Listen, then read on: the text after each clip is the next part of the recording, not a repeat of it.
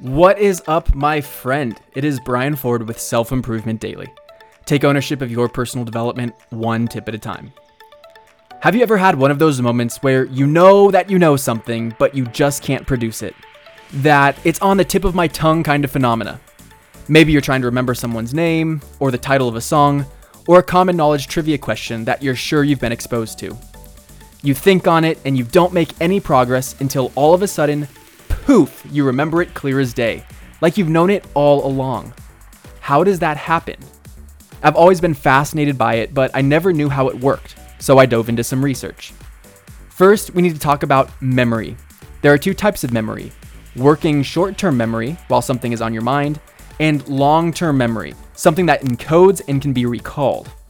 Different bits are encoded to different levels and can be recalled with variable ease. One of these levels is called episodic memory. This is when something major that was deemed as most important encodes in your brain, and the other details aren't encoded with the same complexity and therefore can't be recalled as easily.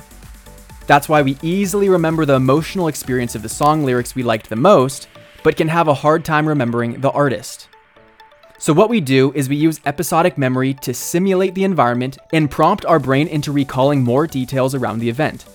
And that's why it can take a bit of time, because you need to think through what memory or trigger word or experience is the gate to the information you're seeking.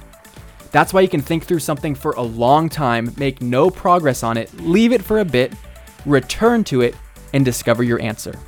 It's because you gave yourself the time to come upon new possible events or memories that included the detail you were trying to recall. Just something interesting that I've always been curious about, and I wanted to share it with you.